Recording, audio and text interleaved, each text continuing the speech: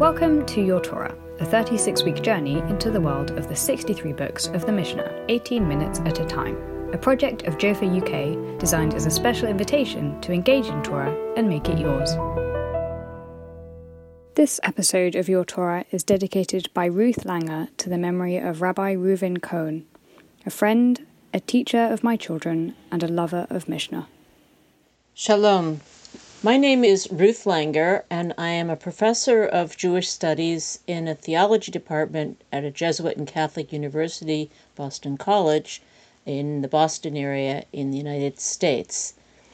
I study Jewish liturgy as my field of training, and I'm really excited to be able to introduce Mishnah Berakhot in this context. Berakhot means blessings. And this is a tractate of the Mishnah that stands alone in many, many ways. It's placed into Seder Zeraim, the first of the orders of the Mishnah, but it in many ways doesn't really belong there. One would think that it belongs more with the Mishnahs that deal with holidays, with other ritual functions. But I think that the organizers of the Mishnah decided to place it at the front and center at the beginning of the Mishnah because of the importance of its contents. There's some evidence for this from medieval manuscripts where it appears other places. It belongs at the beginning of the first order of Zeraim, of seeds, once it's placed there because it happens to be the longest. And if it were placed with the second order of seasons, Moed, it wouldn't be the longest, and therefore it would get buried. So lots of reasons for placing it at the beginning. Mishnah Berakhot is made up of 9 different chapters, dealing with 5 or 6 different subjects. So the first 3 chapters talk about the various commandments having to do with the recitation of Shema. The second set of chapters, chapters 4 and 5, have to do with the central prayer of Jewish liturgy, with what I like to call the Amidah. Some people call the Shmona Esrei, the prayer of 18 benedictions, and it is the prayer which compensates for the absence of the temple sacrifices once they no longer exist. Chapter 6 then deals with various kinds of blessings to make on different kinds of food. Chapter 7 deals with the invocation mostly to the grace after meals. Chapter 8 sort of begins with the grace after meals, but mostly deals with a bunch of conflicts between 2 early schools of rabbis, those of Hillel and Shammai, over things that have to do mostly with Shabbat and Shabbat meals and ceremonies. And then the last chapter, chapter 9, is something of a hodgepodge of different kinds of blessings to make in different situations. What's really important and interesting about this is what it says about the concept of liturgy. If one goes and looks at liturgy outside the Jewish world, one hears discussions only about what happens in public contexts, in communal contexts.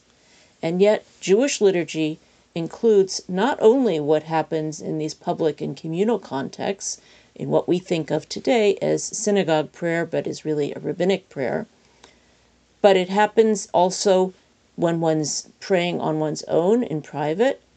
And it includes not just prayers to God, but prayers having to do with every aspect of one's life, including what one says when one takes a bite of any kind of particular food, or how one says thank you to God after eating that food, or what one says when one sees a rainbow or a new tree in flower, or any other kind of circumstance one wants in life. So Berakhot is, in a microcosm, the whole Jewish concept of how one is supposed to live one's entire life in relationship with God and thinking about that. What's missing in Berakhot is itself also very interesting. Other than chapter 8, there's almost nothing about Sabbaths and holidays. They're all in the order of seasons, Moed.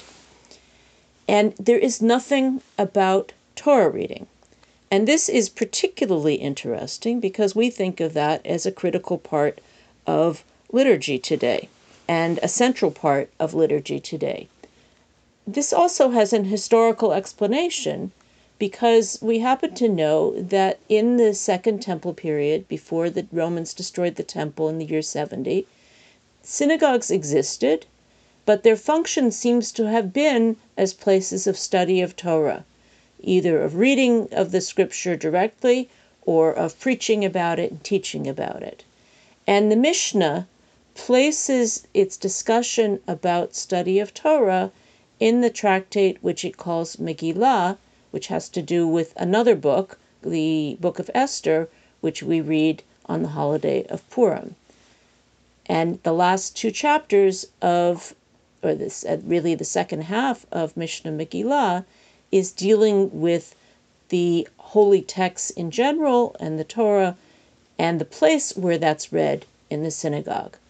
So the Torah reading itself ends up completely separate in the Mishnah's organization from the rest of the liturgical cycle. And this reflects a historical reality of its having had a different origin and having been merged with the rabbi's sense of prayer and prayer systems, maybe even after the Mishnah was organized into its various categories. So part of my mandate today is to choose one Mishnah in Berachot. That itself is not an easy task, and to teach about it. And what I would like to teach is the first Mishnah in chapter 5, which is in the middle of the discussion of the Amidah, the prayer of 18 benedictions that we say standing up in attention, facing towards Jerusalem in commemoration of the temple sacrifices. Much of the discussion of the Mishnah about this Amidah, as about the Shema also, is about when you can say it, what time of day it ought to be said, what kind of situation it may be said in. They don't want you saying it in a place that's impure or where you're going to be overly distracted. And chapter 5 begins with a really intriguing discussion. It says, Ein omdim lehitpalel ela mitoch koved rosh. Begins, one does not stand up to pray, meaning one does not assume the posture for the Amidah, which is standing, except from a situation of koved rosh means literally sort of a heavy head, but what they mean is sobriety, of being serious about what one's doing. Now, what does this mean? What doesn't it mean? And the Mishnah doesn't tell us anything more than that, but when one turns to its parallel text in the Tosefta and also in the Talmud, then one learns that there are other words that can be used for this. They say one doesn't begin praying out of a situation of joking around. Somebody suggests, well, how does one get to the situation of sobriety? One should get to it from studying, for instance, from repeating certain kinds of texts of study, maybe a text of Bible. But somebody else stands up, well, that shouldn't be a text which involves disagreement with somebody else, because that then will get you all riled up about the text, and you won't be focused on God. So let's choose a way to get ourselves into that situation of being ready for prayer by being focused on God entirely. Well, how do we get focused on God? That's really part of the question and what becomes really important. So before I go back to that question and say what we do today, I want to continue with the Mishnah. And it says, Chasidim harishonim hayu shohim sha'a achat umitpalalim. So the early pietists, some group that the rabbis are remembering, used to wait an hour and then they would begin praying. Kidei shikavnu et libam lamakom, in order that they would direct their hearts to the place, literally.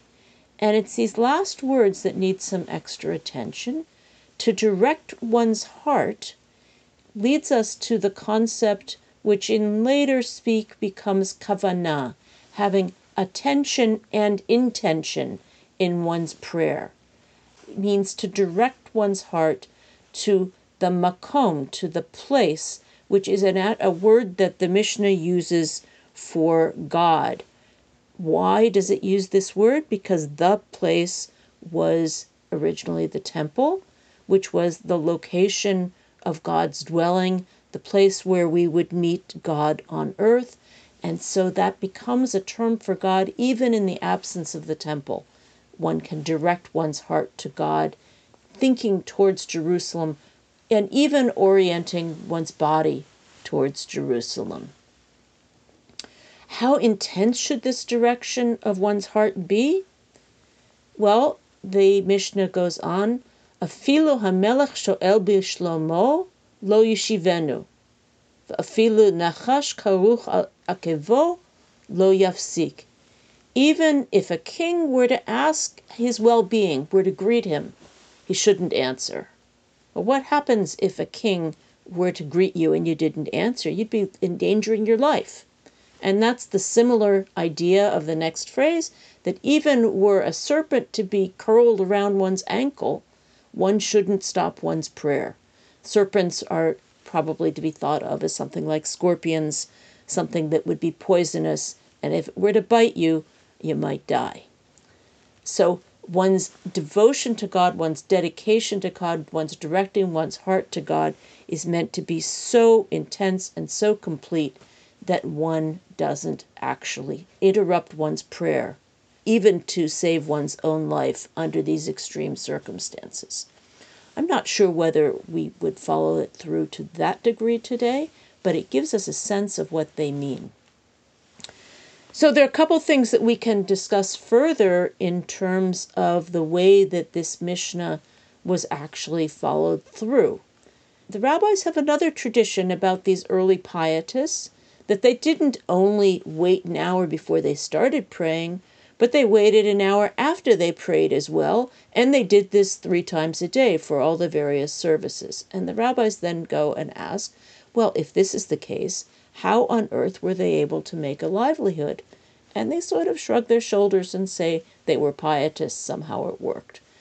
But there's a recognition that maybe this is not to be taken entirely literally, but to be taken aspirationally, that one needs to give oneself time and a place and a way to get into the mood for prayer before actually jumping in. It's not just a business, a debt to be paid off quickly and run out and leave.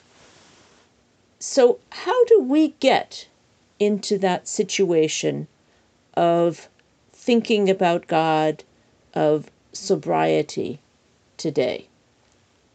And that's a difficult challenge. Some people have started meditating before they start praying, but that's not the way that the liturgy itself developed. If one were to go to a service, a morning service, one would flip through pages and pages and pages of the prayer book, which mostly are psalms and psalm-like passages. And this is a later development, something that emerges probably by the end of the first millennium of the Common Era in its full form, where Jews actually used the Book of Psalms and selections from the Book of Psalms in order to achieve this state of directing their hearts to God. And the focal point, the center of these psalms, is Psalms 145 to 50, the very end of the Book of Psalms, but we've added to that additional things, additional passages. So we've added to that the prayers from the books of Nehemiah, which really gives us a review of our history and the fact that God saves Israel, and we have to think about our relationship in terms of that history, that God is the one who's looking out for us. And that then becomes followed also by recitation and participation in Exodus 15, the song that Moses and the children of Israel sang after they passed through the sea. And all of these are part of putting us into relationship with God as a way of thinking about God and being ready to offer God the praise that is the beginning of the Amidah. The Amidah itself, of course, begins with 3 blessings that are praising God. They're talked about as how does one come into the presence of God with complete respect? By coming in, showing that respect, bowing, and reminding God of that relationship that we have, that relationship that we've put ourselves in the mood to be talking about. Following that, on weekdays, we can ask God for various needs that we have. But then we conclude the prayer by taking our leave, thanking God for the fulfillment of this relationship. This then is all set up as being in the presence of what the ancients thought of as the King of Kings, what we would have to think about in some different metaphors today, especially in the American context where we have no royalty. But this is, to me, in some ways, the most thought-provoking of the passages from Mishnah Berakhot. It's not the only one I enjoy teaching, but it's the one that I chose to share with you today. I hope that you've enjoyed this. Thank you very much. This episode of Your Torah is brought to you by Jofa UK, in collaboration with women from around the world who all share a passion for Torah study. If you are enjoying Your Torah, consider sponsoring an episode. Find out more by visiting ukjofa.org.